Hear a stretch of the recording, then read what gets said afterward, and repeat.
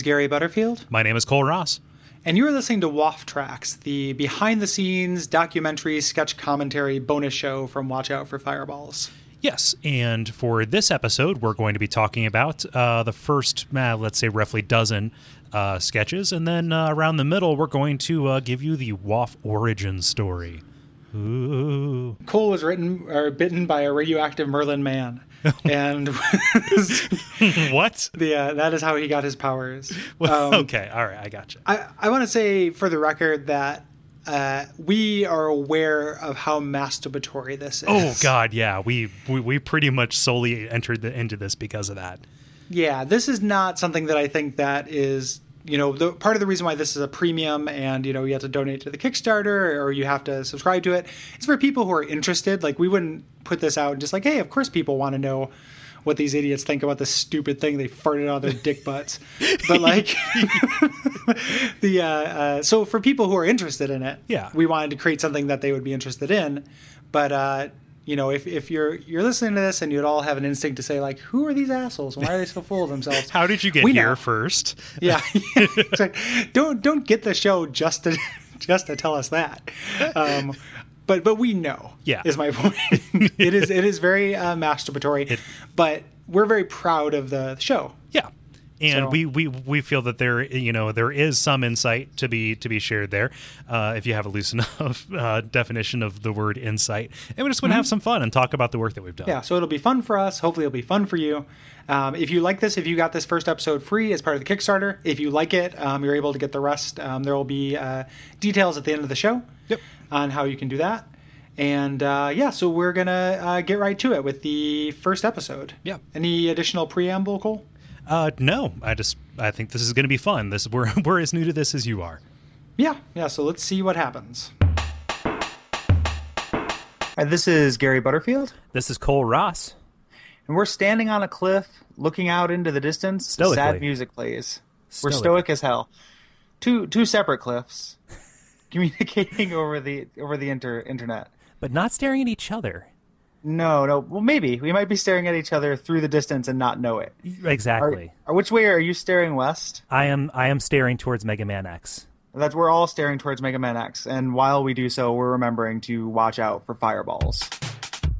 30 seconds. 30 seconds of that. And from those inauspicious beginnings. Yeah, we didn't have. We didn't write anything for that. No, we didn't really have any clear idea of what the sketch should be. Are you amazed that wasn't written? Well, it wasn't a sketch. That was an idea that came with episode 2. But it was me talking over you a bunch. That was the first time we'd actually spoken. Yeah, that is true. And it was also me hogging the. You were talking over me because I was talking too much, which I still do now. Yeah. This episode came out on my birthday, September 8th. Oh, really? 2011. Wow. Yeah, I was 31 years old. That was the best present a boy could ask for. The salad days. Yep, my salad days back in the day. As a 33-year-old, I look back on those times and I think, man, you naive fool, get divorced now. Oh, no. Or, oh, yes? I don't know. Hey, who knows? Probably. Who knows? Yeah. So we wanted to do sketches because, like, you did a bunch of that for Dead Idea Valhalla. Mm-hmm. And I had done some of that at the radio station I was working at, and also for school and things, working on radio dramas and things. So after this, and maybe like concurrently with this, as we were solidifying the format of the show, we wanted to latch onto the opportunity as quickly as possible. Yes, and a recurring point that will come up during this series probably is that this is not a universally popular decision. Yeah, like not everybody likes those. And to be, as much as I still support our decision to do them, I understand why not. Mm-hmm. Like in a really strictly marketing sense, they are kind of bad ideas. Right. Because somebody is listening to the show for the first time and they just hear this, it's not direct what the show is right at the top. Mm-hmm. But we got into them and we liked doing them. So that was all that was kind of the impetus. Yeah, and as a general rule, if I'm not enjoying doing something, I tend not to do it. So yeah. We would have stopped if we didn't like them. Right. But and we'll talk about it a little bit later. But there's definitely like some, we don't get a lot of people calling us out. Like we are blessed with people who listen to the show who are very kind, almost 100%. We have had a couple people who are just like, those things, fuck, what are you thinking? Those things are garbage. Yeah, and sometimes they're not. Some are better than others for sure. Yeah. They're not all winners, which we will. Man, boy, towards the end of this episode. Yeah, we'll cop to the ones that we think are not winners, and there are probably ones that we think are winners that you think are stupid. Yeah. The other thing to consider too, and this wasn't a concern for this first episode, and it really wasn't for the second one, where we just kind of decided on a lark, like to go and do this, to add those, is that they do add some considerable preparation and kind of writing to it. Yeah. There are a lot of times, it's not like any of these we spent like a weekend in a writer's room for it. Like the show comes out every 2 weeks. We don't have time for that. But it is a concern. So every once in a while, a show will come up and I'll email Cole or he'll email me and we'll be like, I have no fucking idea what to do for this. Yeah. And this next one, we didn't really do an awful lot of pre-production on that either. No. This is what's weird too, listening to this is that your voice is higher. Like you sound younger. And it's only 2 years. Yeah, it's been a rough couple of years. No, I've gotten different microphones and things like that. Yeah. So. And so have I. Like there's a couple of these, specifically this next one. Like I think if we'll listen to it. Yes. And then I'll say my piece. What a mysterious book. It was boring though. I'll just skip to the end, and there's a screen here. Whoa! Where am I? What is this mysterious island? Hello? Hello? Is anyone there? I hope I get the opportunity to explore this whole island. Well, those are the second biggest skiers I've ever seen. That's the smallest observatory I've ever seen. Unless it's just far away. Okay, think. There's a note on the ground, so someone else has been here. Let me try this suspicious wall here. And, weird. A bird bath inside. And I'll try this. Catherine, my love. Something terrible has happened. It's my books. They've all been burned. I think it may have been one of our sons. I suspect the gibbering madman, but it could have been the Machiavellian fop. There's no way to be sure. I've taken the undamaged books and put them in the places of protection, but it won't be necessary to use them, or the tower rotation. Just go to page in the book on the little shelf and reach me. Just to be safe, erase this message after you view it, and, of course, watch out for fireballs. Why would Catherine be watching out for fireballs, Cole? Well, that's the other thing. Well, all the books have been burned. Oh, okay. So the way that something burns and then continues to create fire infinitely, especially something huge like a book. Mm-hmm. Okay. Yeah. Oh, especially a whole library full of them. Who knows what's going to happen? These are magical books, Gary. They are magical. Maybe that's the magic of the books. Yes. So that was putting that in as saying the title as part of the sketch was a thing. Is a thing still. Is a thing. Yeah. Even though we fuck around with it. Yeah. From time to time. And for being the first one, that we immediately, it was just a non sequitur. Yeah. It really could have been that last bit almost entirely. Like we don't know how to write jokes. At this part, that is why there are no jokes in the beginning of it. Yeah. Well, the way that we did that, I think that I wrote the note, and then like we're just kind of like, oh, we'll have you improvise getting to it. Yeah. And then so now, and that's something we'll talk about is like to what degree these are scripted and which ones are and stuff like that. Yeah. That's the way I remember this too, kind of coming up. And then this one is.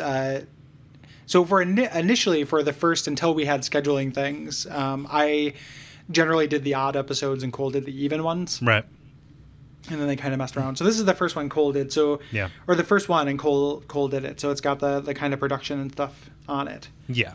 Yeah, that was a lot of fun to make. I mean, like making those ambient world noises and stuff. That is so fun to do, and just using that to tell a story. However goofy or inane that story is one of my favorite parts of doing this. Yeah, it's real fun. And the other thing too that I'll probably bring up more than once is that like equipment things. Before I kind of got this nice microphone, and because of various house things, like I remember there's some really like gnarly noise reduction on my track in this one. Not gnarly in the good like Ninja Turtles way, but gnarly in like the terrible way. So and I can cop to that too. Like I probably noise reduced you. It's totally possible. Like there's definitely we're learning how to do this because prior to this show, I was in the midst of doing Dead Idea Valhalla, which is a one man one mic kind of show, which is that's not a concern. Because I think that, more than something sounding 100% clear, which obviously I want, consistency is really important. Right. So if I had a little bit of noise on my track, as long as it was just me during the whole thing, it wasn't that big of a deal. It's more jarring when there are shifts between the two. And then you were doing Stand Under the Don't Tree and Those Damn Ross Kids, which both had multiple people on the mic. But they also, at this time... I think they, especially in Stand Under the Don't Tree, didn't have real high quality microphones. Still don't. Yeah, still. Yes. Well, it's, and varying quality too. So it's just kind of, we strived and continue to strive to make that better. Right. But I think that's always going to kind of be a struggle for us because since Cole does this for work, I think out of everyone on the network, like Cole's going to have like kind of the best stuff. Yeah. Yeah. Not to downplay like the part of like you're good at it as well. Right. However, part of it is just that you got a lot of cool gear. Yeah. No, so that's fine. Gear is skill, right? Gear is skill. I don't know, but yeah, production value and stuff like that. But we do the best that we can. Did the best that we can. Continue to do, and will continue to do. But I still like that. I mean, we probably should say that was for Myst. Gary was the stranger, and I was Atris for that little bit.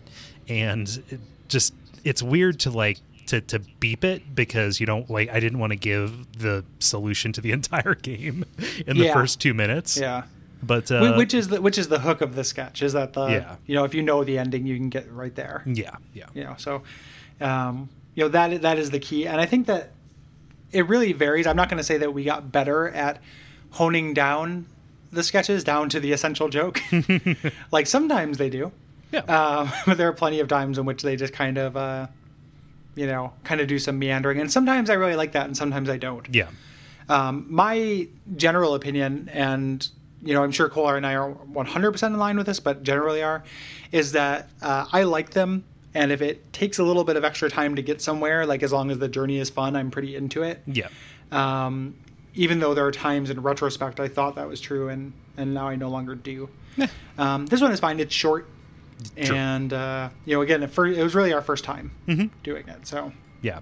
Boy, I like this next one, though. Yeah, let's give this a shot here. Innsmouth Adult Education, Tuesday nights, Science Building 2.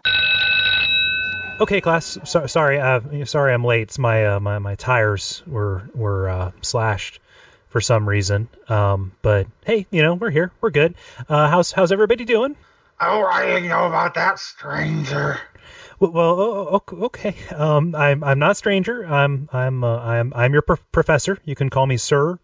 You can call me professor. Something to show a little bit of respect. I mean, you've been in this GED class for about 6 weeks, so I hope that we're not strangers. So, how did everybody's book report go?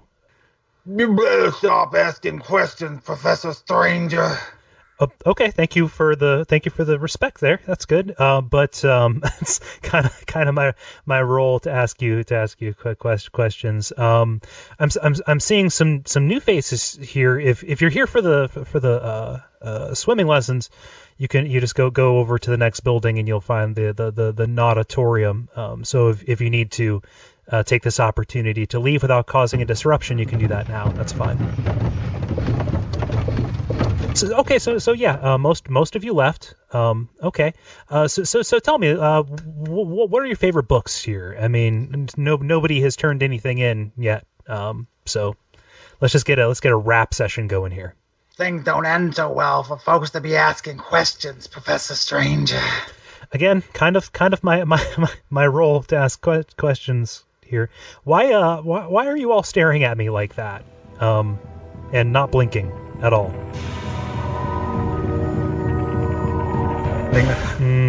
Oh, okay. Not in the talking mood. So let's turn in our copybooks here to page 56, where we will learn how to watch out for fireballs. One essential aspect of graduating high school. Well, I mean, is knowing how. No, I know. You're going to step out that front door, and there's going to be fireballs everywhere. Yeah, in the working world. Yeah, no, there's going to be people wanting you to sign up for credit cards, and there's going to be fireballs all the fucking over place. Yeah. Agreed. Yeah.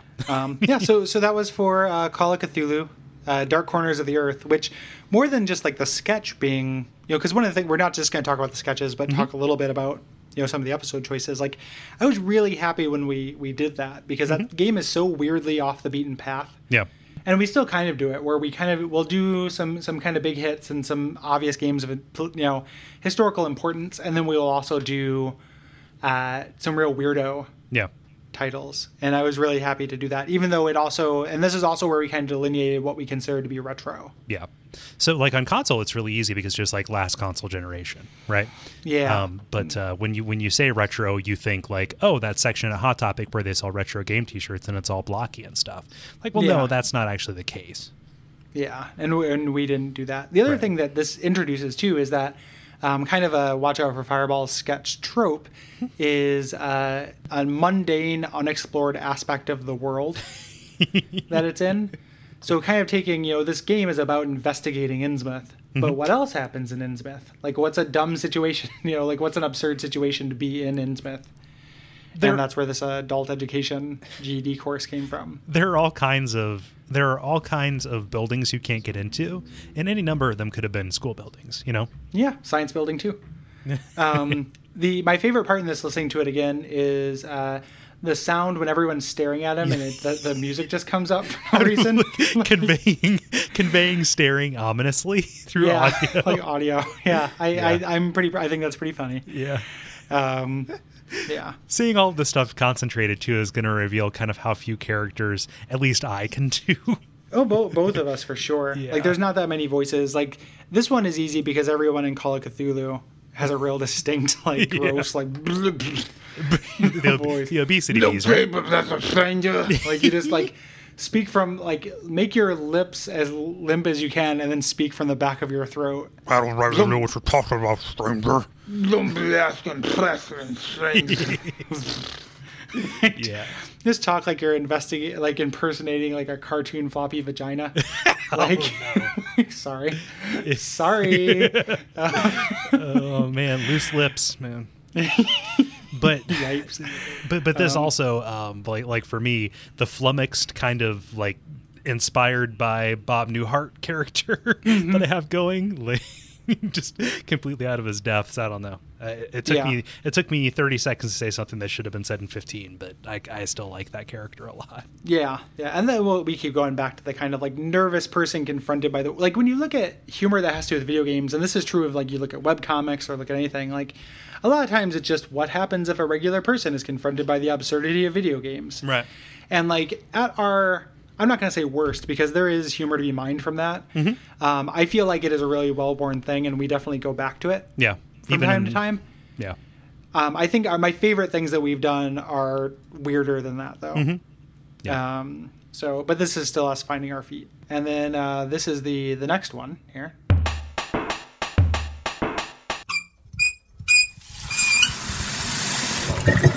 So here's the problem. I got up this morning and the sink just won't drain. Yeah, my pet turtle must have gotten down there somehow. I can hear him rattling around down there. I mean, what do you suggest that we... Wait, what? You just jumped like 3 times your height. How did you do that? Okay, well, we've established that. I mean, it's not that we're not impressed, but... Yeah, and it doesn't seem related to our drain problem.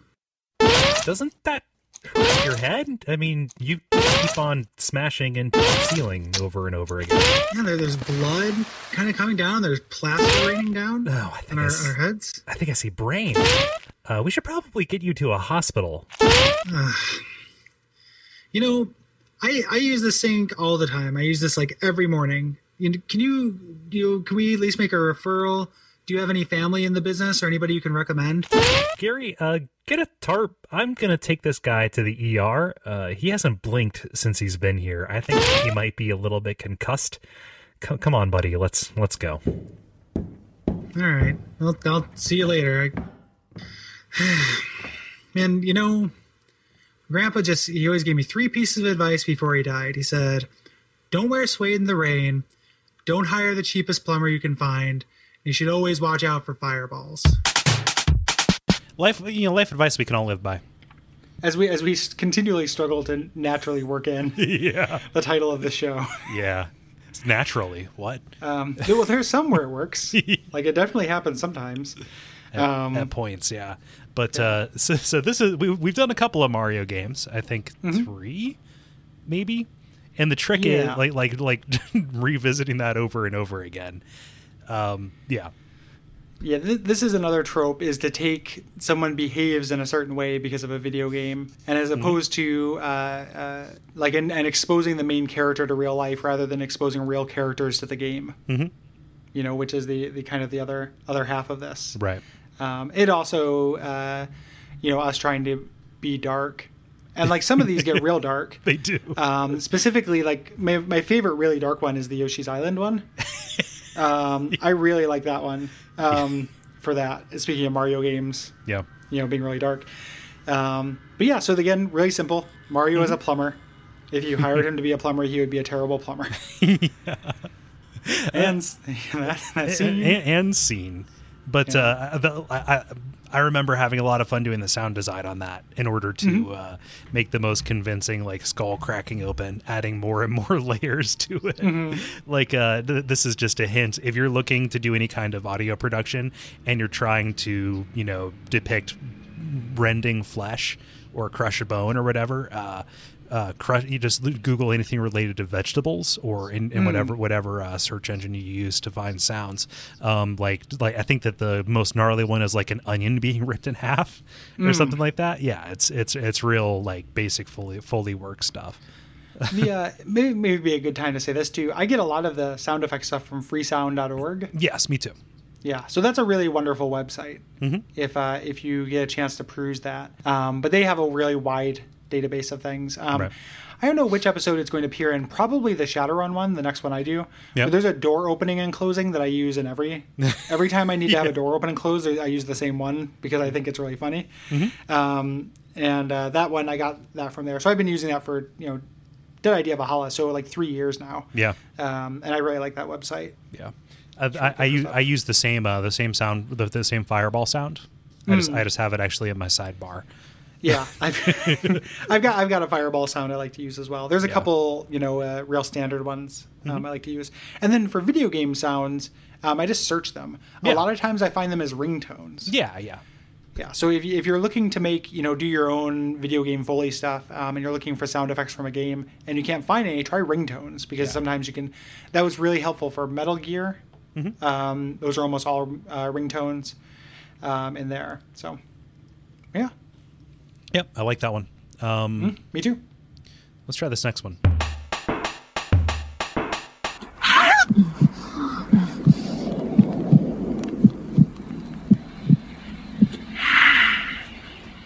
Now that you have supped on the sweet sanguine ambrosia, you must know the things that really matter to our kind, such as politics. For instance, there are several clans you need to keep in mind. Yeah, like the Ventru and the Nosferatu. I mean, it seems like pretty basic stuff. There are outliers to consider, and you should know them well, like the Gape Ferratu. The Gape for what? Imagine an entire clan of mouth breathers. But I thought that we didn't have to breathe. You're making this more complicated than it needs to be. Now, next, remember, the Patromalis. They hate their fathers and devote their entire unlife to getting revenge through poor choices and bad music. Man, it sounds like most of these vampires are just assholes. It certainly seems that way. However, some are just unfortunate, like the Pyotas. They are forced to walk this earth, constantly smelling like baked goods. This is just all so confusing. I mean, are there any others that I should know about? Perhaps the Luluranda Malachi? They're a little bit like the Malkavians, but they cannot stop making references to midgets, or zombie pirates, or monkeys, or cheese at inappropriate times. Then there are the Tropadum. They are autistic. Is there anything that we have in common? Kind and kindred alike must all remember to watch out for fireballs. How will history judge us for our attitude towards the autistic, Cole? Poorly, I'd say.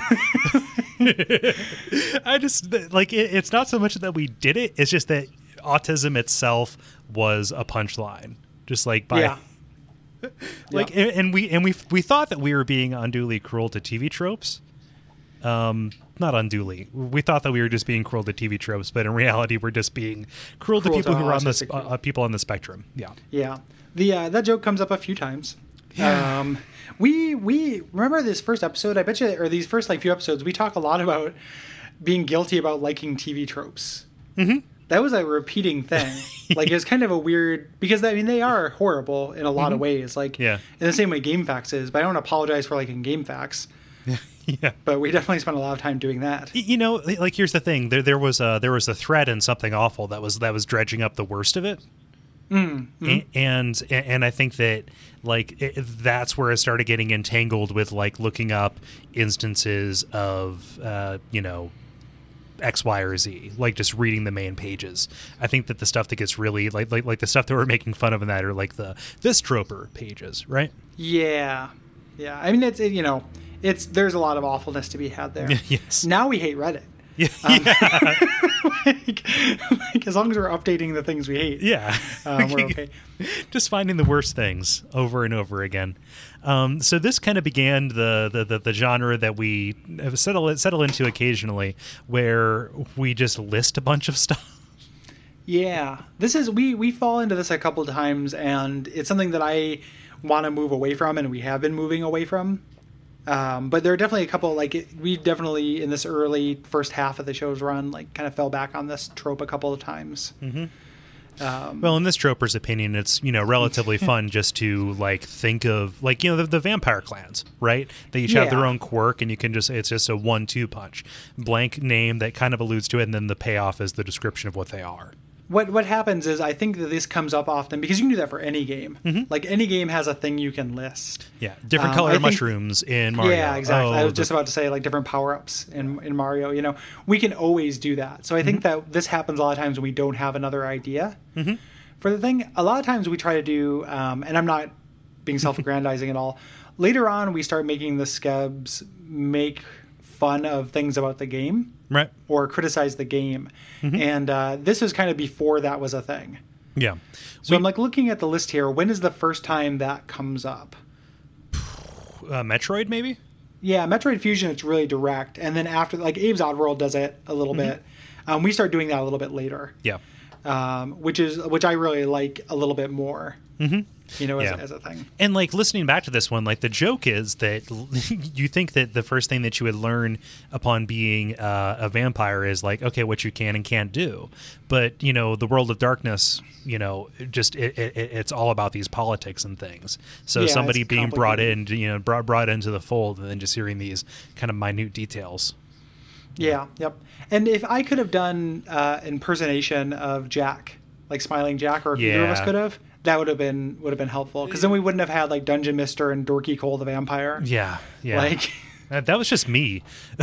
Yeah, no, I know. Okay, I'm just calling you a dork. Or you just don't sound like a cool vampire, right? You just sound like Cole. Yeah, that is both a statement about our own relative lack of voice talent. Yeah, and just the fact that that's John DiMaggio. Yeah, he's got a very distinct voice. Yeah, I feel like this is kind of a clunker.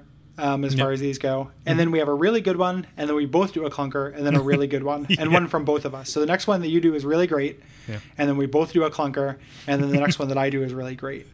So, or I'm very proud of. I don't want to actually, aggrandize it at all. But this one's a little bit shitty. But I also distinctly remember us having a hard time coming up with what to do for this. Yeah. This game is long. Like, this was a really long game, and if you listen to the episode, you can hear us rush through the last third of it. Yeah.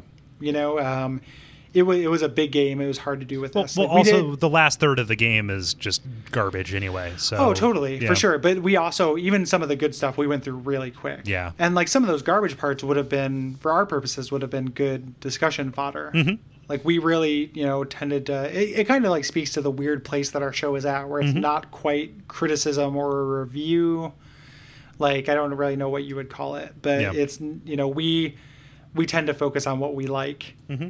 Or what made the biggest impression. And the last half of Vampire Bloodlines just doesn't make very much of an impression, so we really skip through it. And this was before we gave ourselves permission to break into two-parters, too. Or before we gave ourselves permission to have really long episodes. True. So, like, eventually we didn't, when we say gave ourselves permission, there's nothing malicious about that. We just kind of asked, like, does anybody hate this? And, everyone was like, no, like, I do this on my commute, or I do it at work. I listen to it at work. Like, the longer, the better. And we just, took your word for it. So, even though we're kind of moving back the other way now with putting the responses in the extrasodes. True. So we're kind of doing back to a more balanced thing.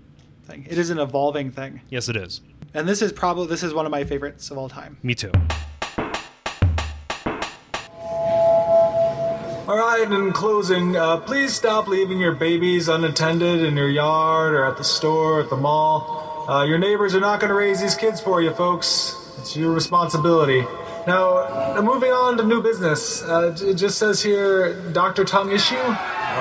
Must I be beset on all sides by your contemptible, small-minded hectoring?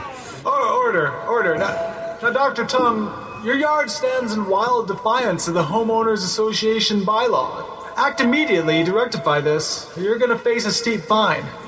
Men of science have neither the time nor the inclination for such drudgery. I assure you that my verdant fields of pulsating pods can police themselves. You're missing the point, sir. Your yard ate my dog. Scruffins is gone, Dr. Tongue, and many of the neighborhood children have been lost in that hedge maze. And the chainsaw noises coming from that maze are well above allowed decibel levels. These accusations are just a distraction from the issue at hand. Why did you deny my request to install Tesla coils on the perimeter? Now, Dr. Tongue, we've been over this again and again. All Tesla coils over 30 feet require a zoning variance. This is a witch hunt! A witch hunt! Which reminds me, a sizable coven of witches escaped from my compound last night. Witches? I am at wit's end with this association of homeowners. At last, feel the wrath of my fell machinations. Dr. Tongue, will you turn yourself into a giant spider at every meeting? All right, everyone. See to the exit in orderly fashion, and on the way, be sure to watch out for fireworks. Do I have permission to be like to self-congratulate? I'll allow it. So good. Oh man. Yeah. So this, I think this was the first time I like posted a screenshot of Logic to be like, yep, this is a thing. Yeah, this is a lot of tracks. Yeah. Yeah. But this is real fun. We're both doing real fun different voices. Which is nice. It's a good idea. It's got a nice diegetic title call out. This is successful. Yeah, I think that this could still be held up as like the standard of like, oh, here's what these should be. Yeah, if this wasn't gonna be commentary on all of our flubs and our snubs, then this would be on our like best of reel probably. So yeah, this is real good. And like the premise is, it's roughly like the Super Mario one, right? Element of game encounters real world, something as stupid as a homeowners association meeting. Yeah. and I think our line readings hold up too. Like you with the witches. Yeah. It's my Dr. Phil Yeah. voice. Oh, yeah. It is your Dr. Phil. I was wondering what you would characterize that as. Yeah. It's the because I mean I've only got a couple I only have a couple of voices as well. I think that Cole only has a couple of voices, but one of them happens to be German mad scientist, so it just doesn't come up that often. But I also only have a couple of voices. Yeah, and that's one of them. Yeah, and the one really that I like that one a lot. I think that's really funny. Yeah, I remember when it came out, and I was initially for the first half of the show I listened to all of them right after they came out. Now, especially if I edit them, I don't always do that. But I listen to them all, and I remember listening to the intro several times. Yeah, it was very good. The one of those extra voices I can do is in this next one. True. Also, I should say this is the first episode that has show notes. The episode, the zombies one, and Samsara's in there. Yes, it is. The next episode is also the next episode is the first one that has an extra-sode. Oh yeah, true. Yep. You know what we should put in this is the extra-sode announcement sketch. Oh yeah, we can do that. Yeah, because I don't think that's anywhere on our website, and is a that's a fun little nugget. So let's listen to the next sketch, and then we'll talk a little bit about extra-sodes. Yeah. Okay.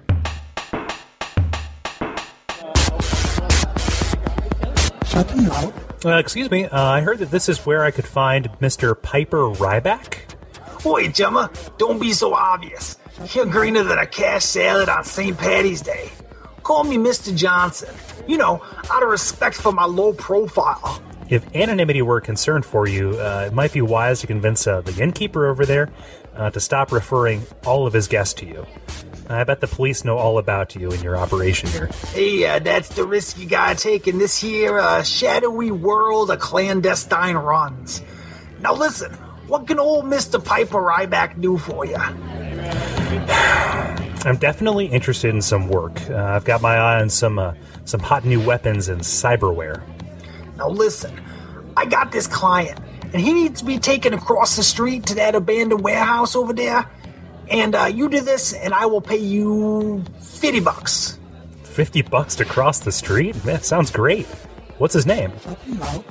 Wait a minute. You don't want to negotiate? Well, I mean, $50 to cross the street sounds pretty great to me. I mean, do I get back pay for the streets I crossed to get here? Hey, ease up on the smart-ass routine, chum.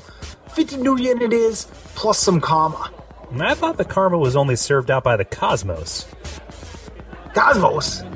Ain't that Johnson down by the docks? Hey, he ain't got no corner on that market. I don't understand how karma can help me upgrade my deck anyway. Well, about that, I got some bad news. If you want to buy the really cool cyberware, it's gonna be at least 70,000 new yen. 70,000? Jesus. Do you have anything that's just a little bit more affordable?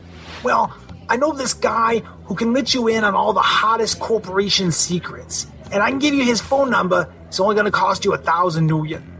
Everyone in this town is trying to bleed me dry. Okay, here, take it. Here you go.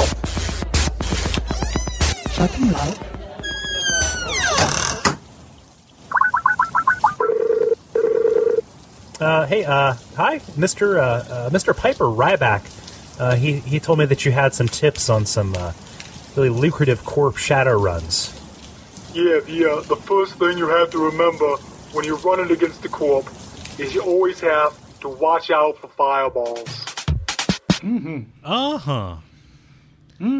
So this might be the first one where we're making fun of the game. True. In it, we're saying down bad things about the game. Yeah, or at least pointing out one of the absurdities that is of the premise, right? Yeah.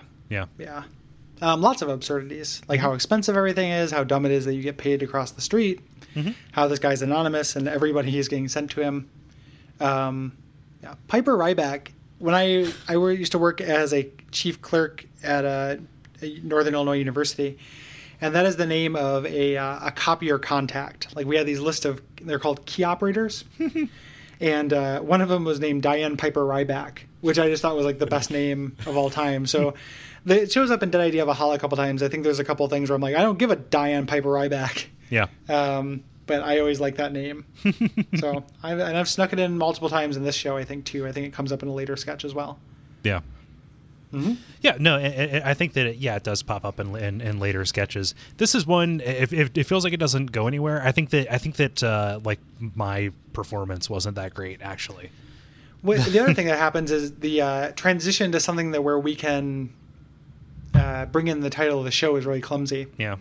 So like him meeting with a Johnson, that's fine. Mm-hmm. There are okay jokes in the first part. I mean, there's nothing real knee slappers there, but it's not too shabby. And then, but the him going outside to make the phone call and stuff, like it's a little bisected and weird. Sure. Like I said, I feel like this one and the next one are kind of weak, and then they get good for one episode. But yeah, this one is fine. Mm-hmm. Yeah. I've been happy to sneak all these Shadowruns in. Yeah, they're games. They just don't make me do the Xbox one. Yeah. Nope. So like we said back at the beginning there, this was also the first episode that had an extra-sode, which was something, just we decided you needed more of us. And we didn't want to let the good stuff we said during the episode or before or after go to waste. So that became this thing. And Gary recorded this awesome little announcement, which we can hear now.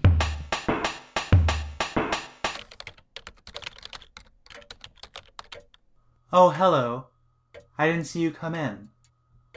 My name is Gary Butterfield of the Watch Out for Fireballs podcast. This is my office. Welcome. I see you're here for the tour. Well, let's head on out to the factory floor and see where the magic happens. Put on this helmet, these eye guards. If you can sign this waiver here real quick. No, just don't read it. Just okay. And then follow me through this door. All of this machinery and all of these men and women help Cole and I create an episode of Watch Out for Fireballs every 2 weeks. You can see right over there, that big guy. Don't get your hand near that. There's the factory foreman, Phil. Wave to him, folks. This is where we take elements like wit, whimsy, history, humor, the internet, DOSBox, Nintendo, Game Boy, virtual consoles, a crippling need for validation, unfounded opinions, bias, BIOS, references, and many other elements, and cram them together, just kind of machinery-eyes, industrially, just put them into an episode of Watch Out for Fireballs. Now, if you look over to your left, you're going to see a rusty bin. It's got some bits in there, some jokes that, while are decent, just don't fit into the episode. Just a lot of sludge and slime, podcast runoff. This rusty bin, every 2 weeks we dump it into the Hyrule River. And, rather harmlessly, we can't be held responsible if those kids, prefer older systems or have webbed fingers or open up accounts on good old games, or if they die. We can't be held responsible for those things.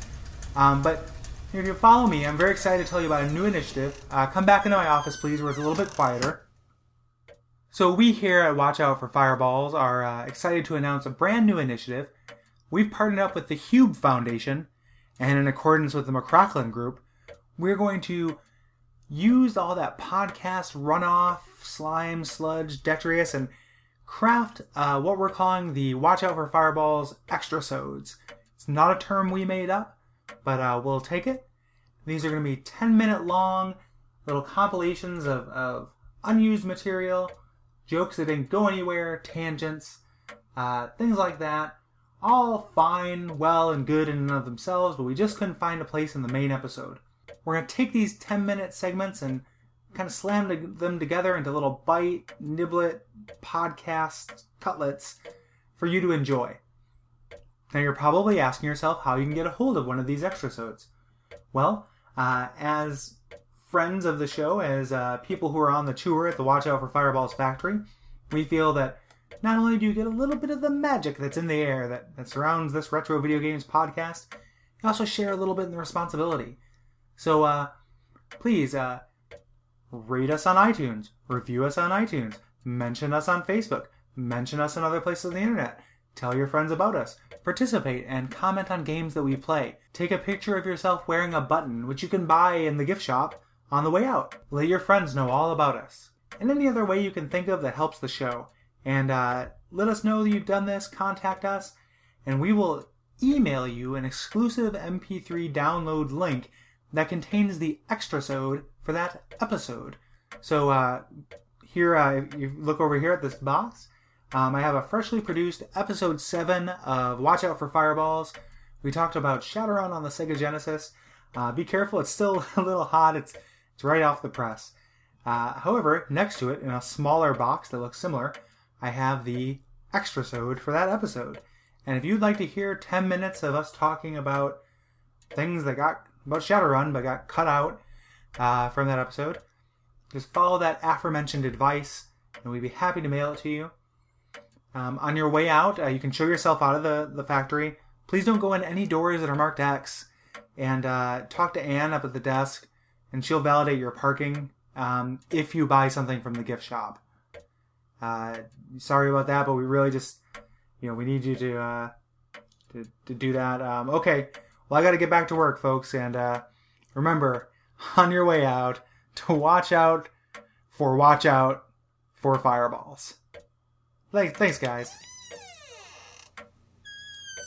Damn tours. I'm back to work. That was how we announced extrasodes, which are kind of the first salvo in an attempt for us to systematize and incentivize something for our listeners to do a thing. And eventually, it took a couple of months, but we decided that we didn't want to hire light under a bushel, and we made them part of the everyday rotation, which I think was, or not every week rotation, which I think was the right decision. Sure. Yeah. It helps a lot to have something come out every week. Mm-hmm. The first extrasode, if you listen to it, it's really weird because it was emulating the style of the episode. Like there were musical breaks the same way. Mm-hmm. Like there were songs from Shadowrun I didn't get a chance to put into the episode. Right. That I put in there. It's a weird little beast. Yeah. We stopped doing that relatively quickly. Yeah, they just became kind of low effort. Not low effort, but they just I like podcast runoff, Yeah, I don't know. It's I'm really proud of them. Like midway through like the existing run, as we're listening to it now, we started doing a lot of weird stuff, like talking about that week's Breaking Bad, or which I liked those a lot.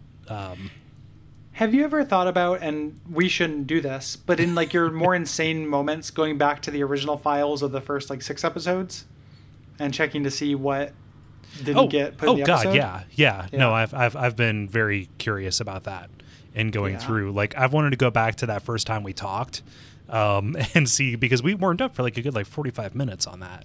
Yeah. I wonder if there's anything good in there. Not that it's all great or anything like that, but like. I like it as because my friend Zach, he only listens to the extrasode stuff. Really? Like he doesn't like video games. So he likes listening to us pal around. Mm-hmm. That's it, So that's I like having both sides of it. Yeah. Personally. That's a use case I've never heard before. So I'm kind of happy that exists. That we can please that very specific market of people who like us but don't like video games.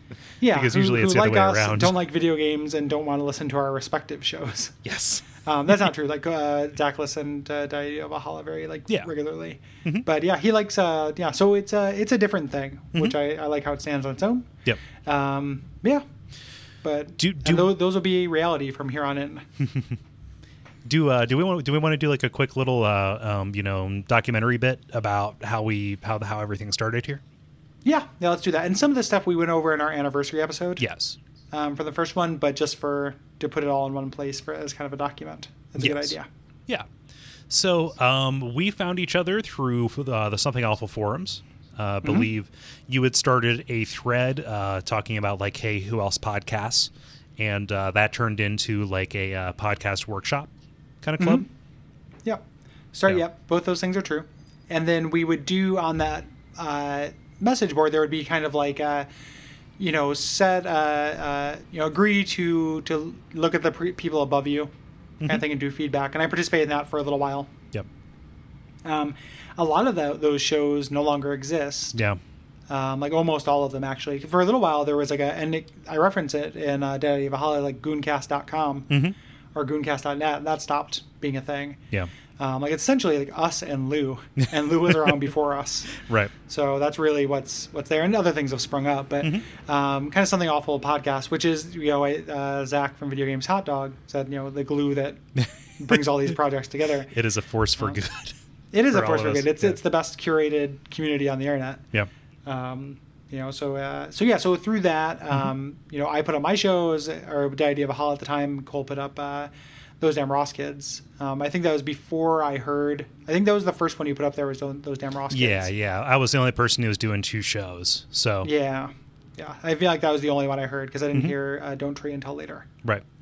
And yeah, I think we liked each other's work a lot, and just like for me, I was following you on Twitter and things like that, and I was just I was playing Breath of Fire 3, which is a game I don't think we could ever do for the show just because it's impossible to get a hold of. You can't really emulate it, or I guess you can emulate it, but it's not purchasable by any stretch of the imagination. Although it would be good to do a non-Final Fantasy JRPG, and Breath of Fire seems like a good series to go for. Dude, if we do a non-Final Fantasy JRPG, we have to do Anachronix. Yeah. Like if we don't do that, John Selenier is gonna fucking murder us in our sleep. He's gonna find us. Yeah, and that's if he doesn't do it. Because spoiler, like we're not doing it this year. We have our year planned out, and I feel really bad about that because it would be an interesting game to do. I like that game. Yeah. He's been suggesting it forever. It just kind of never worked out for the schedule. Right. But yeah, so you were doing that. I discovered Don't Tree at some point and listened to it. And I was like, for some reason, even though I'm trying to think of a way to phrase this without being dicky, I liked Don't Tree. I liked the idea. It was immediately very appealing to me to like guest on something that was already established, even if it's not like Don't Tree was not famous or anything like that. And I'm far not from it. saying it to be jerky. No, it was small but time. It was just something I liked, and it was like, it would feel real fun to like guest on something. I distinctly remember that. Yeah. As a thing. So I think I remember my initial suggestion was like, hey, you should have me on there and meet, because you were talking about things that Ben and Dennis and David like weren't that interested in, because this was when I was getting really into iOS games. Yeah. And I've always liked old JRPGs before this show taught me not to. That's not true. But before that's a big part of my DNA too. And I was like, those guys aren't going to understand Breath of Fire 3 like I will, Cole. You should have me on there and we'll talk about old JRPGs. Yeah, no, and I was looking for projects to do, honestly. I was in the midst of a job search. I was working like 15 hours a week. I could really only afford like beer and ibuprofen for diet, It's just it was a real thing. And like by the time we started, I'd actually moved back into my parents' basement. So I needed something, to try something and just work and keep my chops up, And what is probably in that Mega Man X warm up is the first time I found out how old you are. Oh, really? Like that would probably be a fun thing to listen to, because I don't remember thinking like you were significantly younger than me when I was listening to it. Yeah. And then there's probably at some point me asking and you being like, well, I'm 22 or whatever you were at the time. And me just being like, whoa. Wait a minute. Yeah. I'm going to get in here. Yeah. Get into here. Arms and Equipment Guide, 2nd edition, fool. So I came in late. I was 3rd edition by the time things got rolling around for me. By the time I reached that depth of Yeah, I bet you it all translates. Yeah, all the medieval knowledge translates. Exactly. The backbone is there. I think that's going to be one of the funny things about this program, actually, is our very slight age difference. Oh yeah, because I'm 23. Yeah, you're a little bit younger than I am. Yeah, I saw you were 13. When Mega Man X came out. Okay. Yeah, I thought you said I was 30. I thought you were inversing the numbers of my name. No, I saw you were 13. I was like, yeah, that would be a real different kind of show. A little bit. You're just calling some random 13-year-old. No, I'm very close to 31 now. So. I'm on enough lists. Thank you. But yeah, that is true. I don't know if I knew how old you were. I don't remember if you've ever mentioned it or if I've just maybe missed it. I don't know. I mean, I think maybe like talking with Chris about one thing or another, it probably comes up because he's 28 or 29 or something like that. So Yeah. One of those numbers. One of those. But I Why don't you try starting a podcast with me? Hi, I'm from To Catch a Predator. Oh yeah, yes, I was going to say, hey, come in, have a seat. Yeah, have a seat. Why don't you Have some lemonade. Why don't you try talking about Dragon Warrior 2 to me? Hello, my name is Hello. To Catch a Podcaster. Oh. Let's file that somewhere. That's not too hard. We can't run very fast. I can roll like the Dickens. Though. Oh man. But I direct messaged you, and I said, "Hey, we should do like a half-hour retro games podcast." Mm-hmm. And the first one is 70 minutes. Yep. So our very first effort out the gate was twice as long as we wanted it to be, Mm-hmm. which is fine. Like it was a funny misconception, but Yeah. it doesn't matter. Like some things I think lend themselves to being short, but people, video game podcast audiences are used to ridiculous epics. Yeah. Yeah. And, content's like goldfish; it'll expand to fit whatever it needs to. Yeah. Yep. And so that was, and then, we started working on music and then started putting things together, talking about release schedules and logistics. Like one of the things that is true about me and Cole is that we are friends, but part of the reason why we work so well together is that we are both very like logistic focused. Yeah. Like we are both set up a series of problems and then solve them in order. Yeah. And that lent itself really well to the strength of the show. And that's why it's been, we didn't miss an episode until Cole got hit by a car.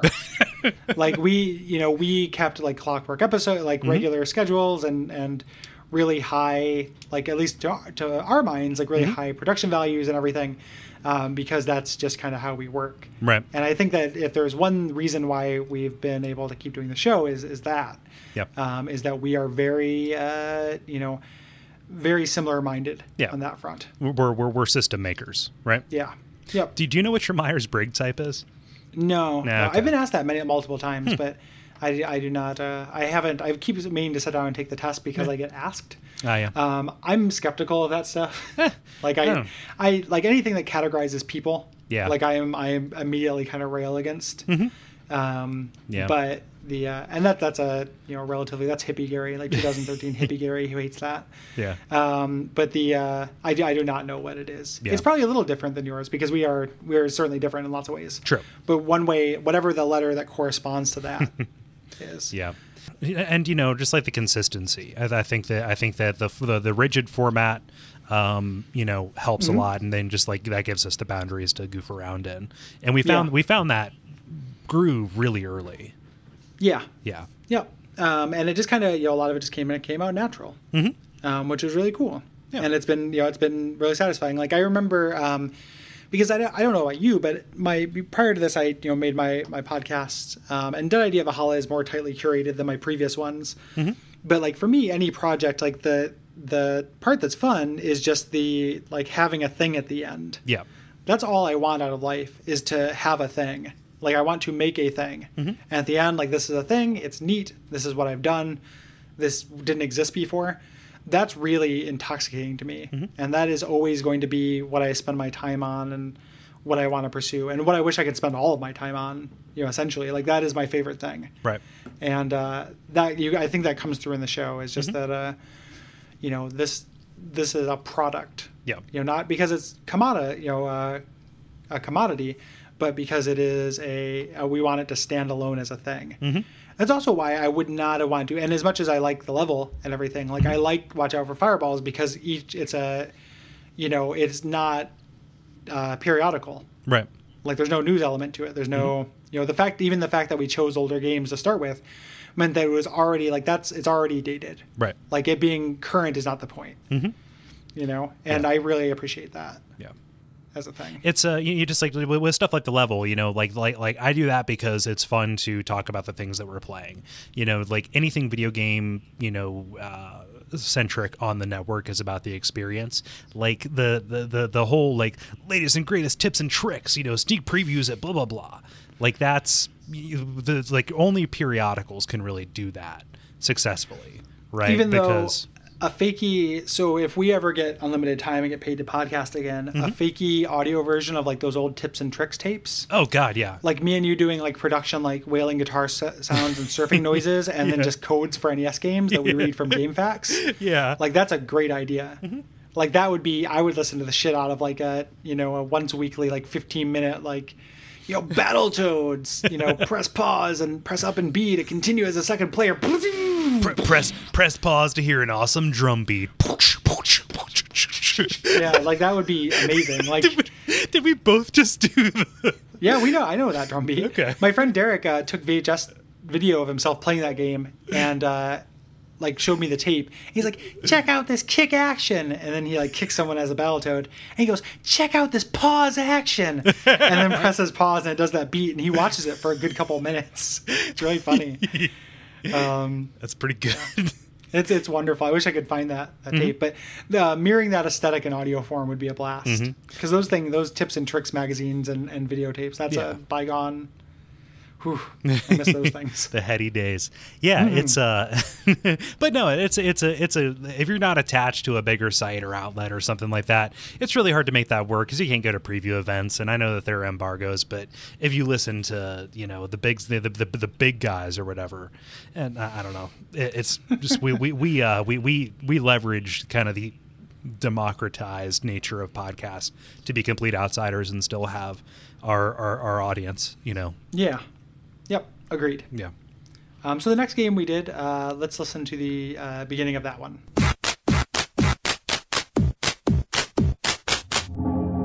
I think I've just about got it. The last piece of evidence to bring the Vanguard down. Hey, you! You're not supposed to be here. Yeah, you're under arrest. Damn, I was so close. You have the right to remain refreshing. Everything you say will be used against you in a bingo court of law. Bingo, the world's only soda. You are charged with the corporate offense of trespassing on secured property without your mandatory zesty lime lemon. Commercials these corporate police read get longer and longer every time. I guess I can just open a shift and escape to Arcadia. On the extract mines of Romulan 17. Hey, what's that light? Wait, stop.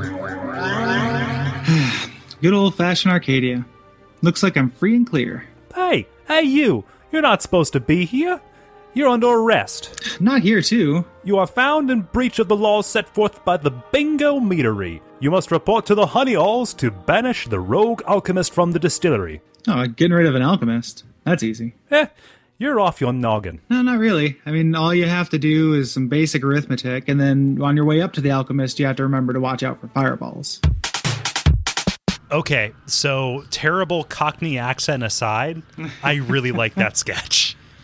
I don't know. Like, so the idea, the joke is that the Bingo Corporation has a meadery as well in Arcadia. Like it is. I think that's a real weird sketch. It's really weird, but I like it because it's weird. Like I enjoy anytime we do like parallel stuff and just the idea that there are these two worlds. Just that he thinks he's getting away, but then he doesn't. Yeah. Yeah, it's not my favorite. That's not my favorite, but it's it is weird that like this was the first episode where it became, despite the fact that like 0.5% of games are adventure games, like 10% of the games we're going to do for the show are going to be adventure games. Right. But man, this was the first pure adventure game that we did though. Yeah. Okay. Yeah, because Myst is more of like a puzzle. Yeah, I suppose Myst counts. Game. Yep. I'll retract my. I think adventure. I think third person. Like you're now. Yeah, but I mean it's a subgenre of that greater genre. Mm-hmm. But we don't. We do a lot of adventure games for the show, and another sneak preview is this next year is no different. So we have a lot of adventure games on the slate. Yeah. But I like. I don't know. I like it. Mm-hmm. Yeah. I like doing it too. I think that it gets hard when we want to talk about mechanics. Yeah. Since they share so many of them. And this was a good game. Like I was happy to play it. Yeah. I never played it before. It's a legend in the genre. True. It's a really good game. This was one of the ones like we were really really pressed for time on it though. Like we did I think you did like a how long to beat or looked up on a message board like how long is this and you said 50 hours like a 50-hour adventure game.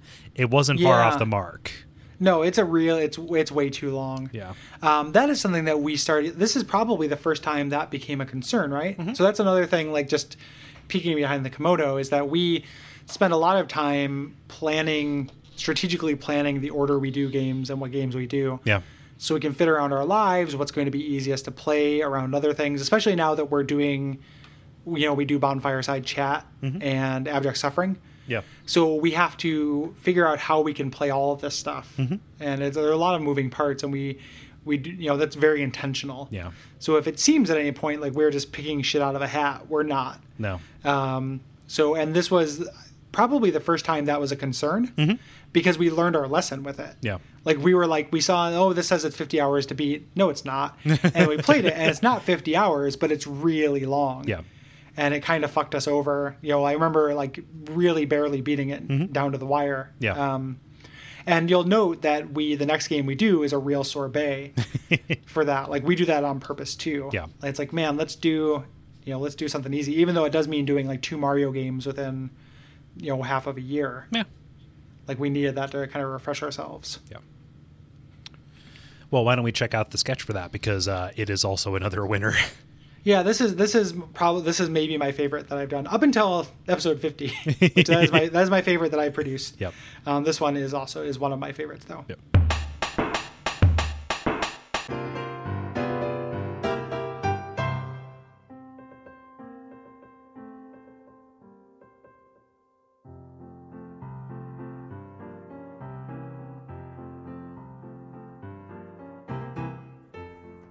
The country was young, a different place. Our hero, Mario, was absent in some other land. And while he was gone, a madman named Wario cast a spell on our entire kingdom. Some have called him a monster, others have called him the Pallid Thunder. We seek to learn the story behind the man. This is Ken Burns' Wario.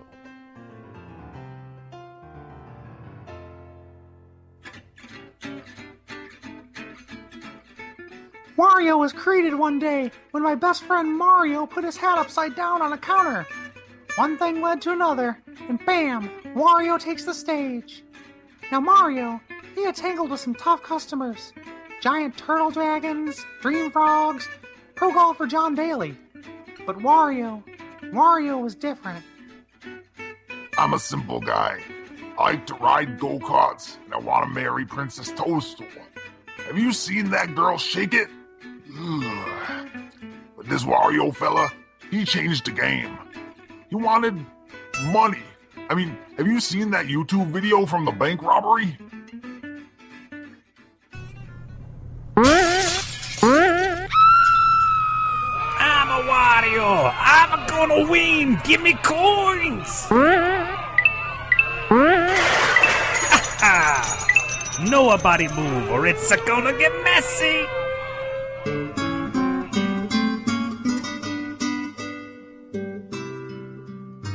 He was a monster. And that's coming from me. I'm saying that. I mean, I'm some sort of Godzilla, turtle, spiky, Dennis Hopper, mutant hybrid stepchild thing. Cash, gold, bonds, scepters, silks, diamonds. Those were the things the grotesquely bloated parody of a local noted plumber were driven by. Ordinarily kept in check by Bowser's, Mouser's, and Mario, all it took was a power vacuum for him to magically seize power. My brother Mario, he was in Sarasaland fighting aliens and mummies, I think. I forget. I went with him in case anyone owned a link of the cable. That Wario, he was a real shit to heel. Turned the whole world against me and my brother. Oh no!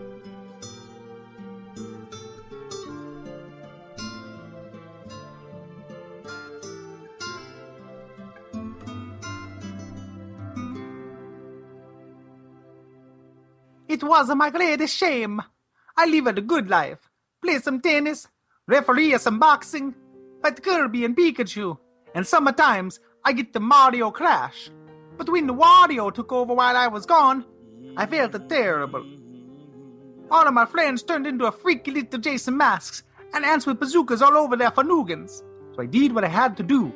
Find the coins they used to lock up my castle and curb stomp the son of a bitch Fazul. Then I set him on fire. He would have won too if he had remembered the golden rule of Mario Land. Watch out for the fireballs.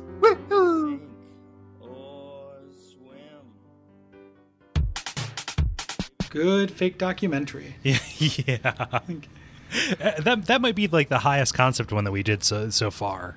Oh, yeah. Yeah. Totally. It's real weird. And then there's also all these places. It is explicitly adapting a visual medium to an audio thing. So there are long pauses where you have to imagine like slideshows and newspaper reels and stuff like that. Yeah. As if it was a documentary. Uh-huh. Like, it is not an audio documentary. It is the audio from a documentary. Yep. So... Yeah, I liked I never noticed before, or I'm just noticing again for the first time, the air raid siren when Wario's freaking out. Yep. Yeah. I like. Yeah, he's gonna kill everyone there. Like, it is a problem. I'm gonna win. And then like it's got all the weird like mixed media for it. So it's like interview sound, like a narrator, interview sounds, and then like audio from a YouTube, which they show, which is like kind of neat. And then it's the longest one we've done so far. Yeah, clocks in just under 4 minutes. And part of that was the episode was really short. Yep. So that, freed up room. And the other thing too is that like I know I mentioned earlier is that I like these ones that kind of breathe a little bit. And that's kind of the strength of that one. Real quick shout out to like the Overclocked OC. Yes. Website. So that is a great source. And you were the one who tipped me off to that OC Remix. Yeah. I think I'd used some of their music in a documentary actually about video games before that for a college project, and a bunch of those are available on there. And I've used that a bunch of times. Yeah. So yeah, really, really awesome, talented people over there. Yeah. So good. Like that one continues to be one of the most well-regarded ones too. Like like that comes up when people talk about like just like on Ninjas Versus podcast or whatever. Like they've mentioned like they did Ken Burns' Mario. Or Ken Burns, which is just like that's just silly. Like there's nothing about Super Mario Land 2 that suggests itself to a documentary style treatment of Wario. But it's kind of like it's a little bit of our MO though, like which is to place it in the broader context of a world, like this historical event of a usurping the kingdom,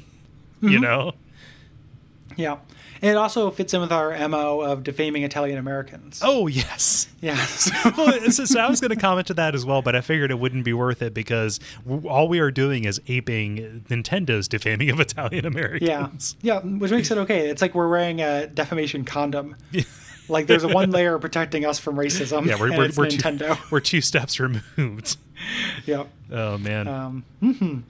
So here it is always darkest before the dawn. It's always brightest before it's pitch black. Don't you mean? Yeah. Well, then it gets good again. Okay. These are the ones that people don't like. Yeah. So here's the first one that people don't like. Oh, by the triad, it feels good to be out of that uniform. God, what a day. Tell me about it. I mean, you think the poison that had that many warning labels would work just a little bit faster. I know. It was like an hour of screaming, and most of them only stopped once they'd puked up their intestines. I saw a woman strangle her own kid to stop him from suffering. It's fucked up, man. Yeah. All in a day's work, though. I mean, another glorious day in this man's empire. Orders is orders. So, what are your plans for leave? Yeah, I'm just looking to unwind, get some entertainment. Just have some fun with the family. Got any suggestions? Yeah, we already burned down most of the fun stuff. Tell me, are you a fan of opera? No. Well, shit. I mean, what are you going to do? I got a girl back home in Jador. Gonna propose.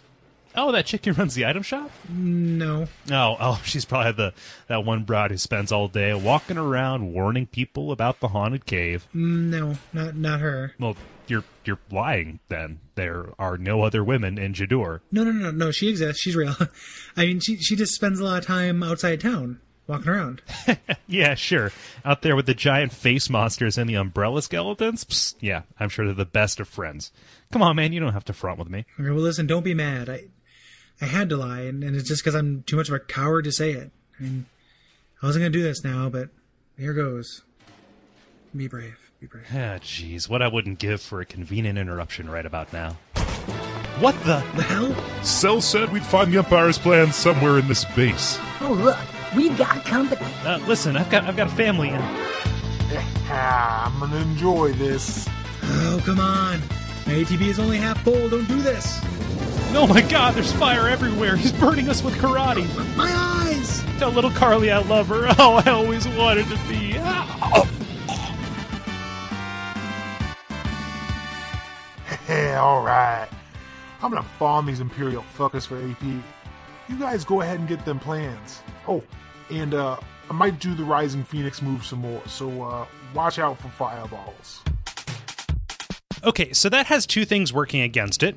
First off is, I wouldn't quite call it homophobic. Yeah. It's the, I think we were just aping a Simpsons joke.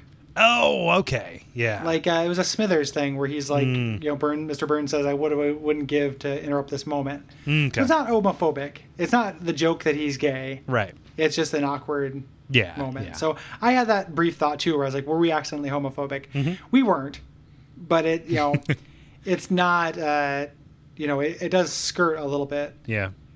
To that. And then also, what in the world made us think we could voice those characters that have, like, just, I don't know. Yeah, that was the problem, is that there's no, no reference for those voices. No. So when we were creating characters, it was fine. Mm-hmm. And the first half of it's not so bad. Like, I wish we had just done the locker room and not had people talking about the effects of the poison and stuff.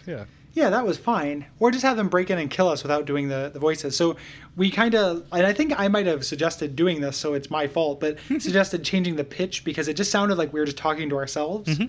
Like there was nothing to differentiate 3 new characters who entered with the 2. There are 5 characters in that sketch. That's dumb. 5 characters with 2 people who have limited skills.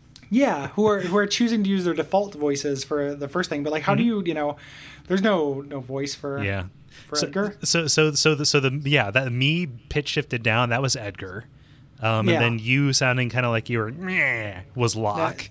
That was supposed to be Locke, and then the other one's supposed to be Sabin. Yes. Was my like Bronxy voice. Yeah. Which, there's nothing really to suggest that he has that other than the fact that he doesn't have sleeves on his shirt. Right. But yeah, like that should have ended halfway through. We should have come up with a different way to end it. Yeah. The first half's not so bad. Right. Speaking of, mm-hmm. let's get this one out of the way. So, obviously, Interceptor is the best dog in all of Final Fantasy VI, and I would even say the entire series. Final Fantasy VI's greatest dog, Interceptor? That's a noob answer for bedwetters and morons. I mean, the correct answer is Vector Hound. How could you even know if you'd want to yiff with Interceptor if he doesn't have a complete battle sprite?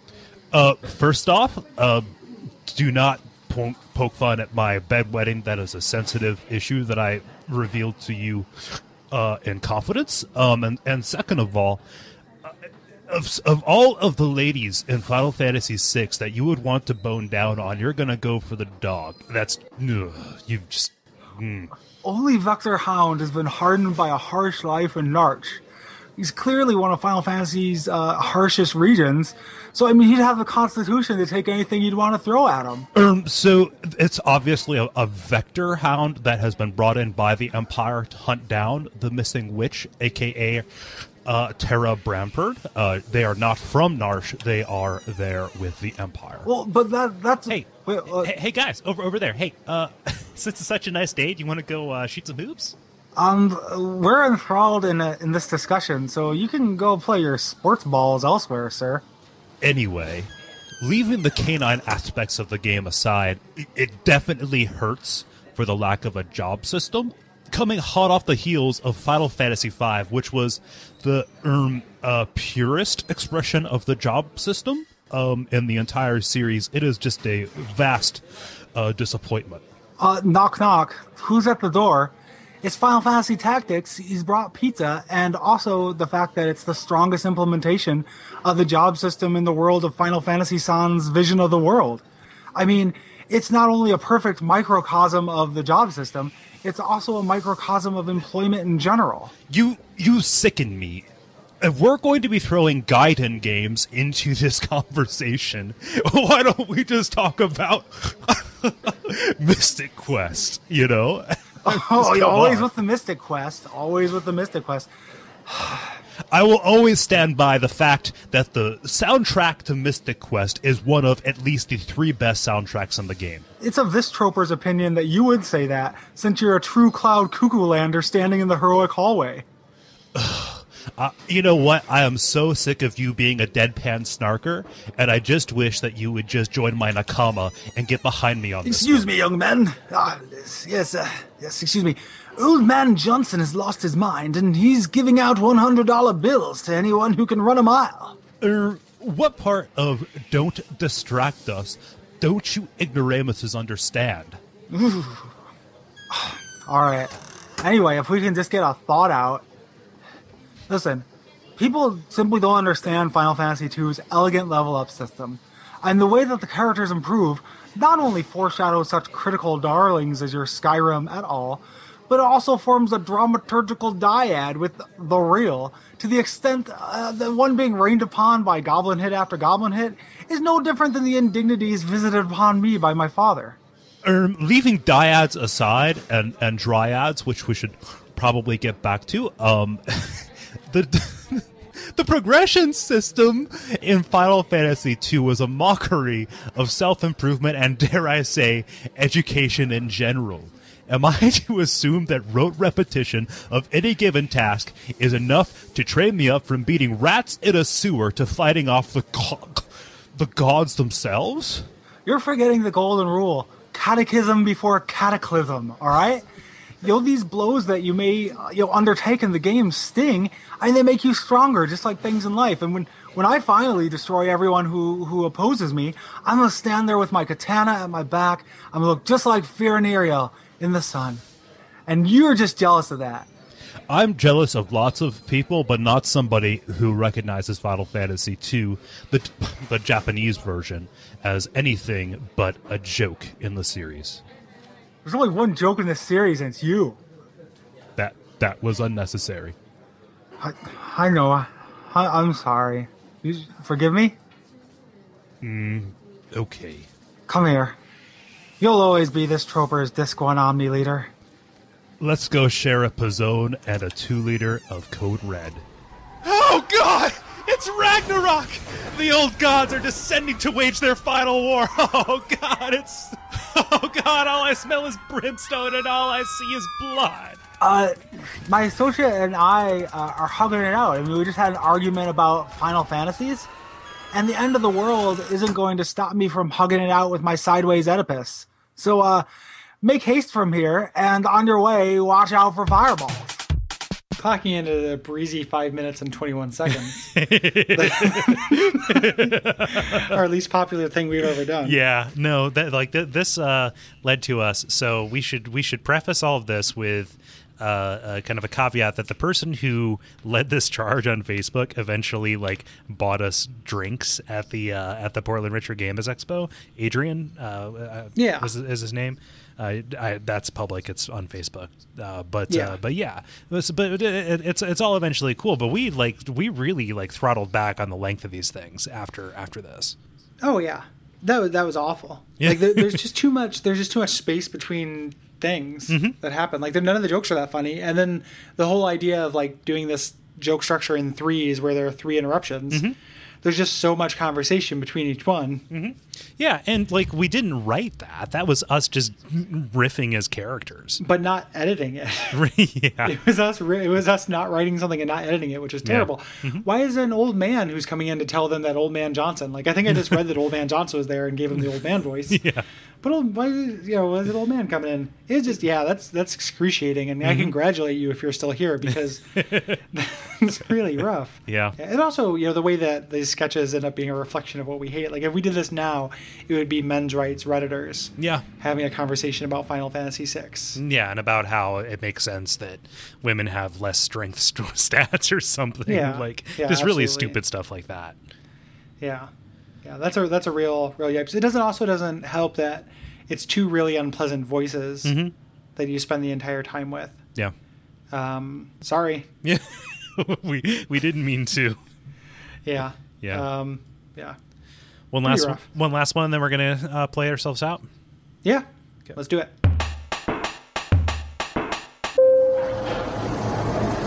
Holy smokes, old man Nintendo is really riding our asses to come up with a hit. Somebody's got a short memory. I mean, it was our idea not to backlight the GBA, and look how much money that saved. Yeah. So, what kind of game should we pitch? I've been thinking about that. It's been a while since we did something with Metroid. Last game in the series is widely considered to be a masterpiece. I mean, Gameloaf gave it 6 out of 5 hair raisers, and Famtaro says, here, hold on, I've got the copy right here. Super Metroid San is a living god. So why don't we do a sequel? I am picking up what you're putting down. Let me bounce some ideas off you. Standard Business Workshop. SBW, exactly. So, let me ask you, what's your favorite thing about Super Metroid? It feels sort of lonely, you know? I mean, you've got this overwhelming sense of isolation. It's really up to you to figure out where to go and when. Exactly. So, what if instead we had some sort of constant computer companion who directed you from place to place? Well, wait a minute. I think you're onto something.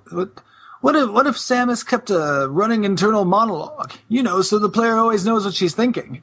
That'd totally destroy the player's ability to identify with her. This is exactly how an SBW is supposed to work. Now, let me ask you, do you remember the boss fights? Oh, sure. I mean, there's that creepy plant one with the cool music, and Kraid where he took up most of the screen. And there are only a couple, but they're all really awesome and memorable. What if we do that, but instead we make getting your new abilities contingent on fighting boss after boss, each more frustrating than the last? I'm talking classic bad design, no discernible pattern, tons of damage, the works. I like it. Hey, speaking of music. Yeah? Let's really shit it up. I mean, let's get rid of all the bleak minimalism and do some sort of heroic action movie electronica. You know, maybe we could license Dragula. I'm with you up to the last part. I say we use 5 different remixes of Dragula, no matter how bad it sounds. What are your thoughts on? What the fuck? We did it, Gary. We went back in time, and we killed the people who ruined Metroid Fusion. We're truly heroes, Cole. Hey, watch out for fireballs, motherfuckers.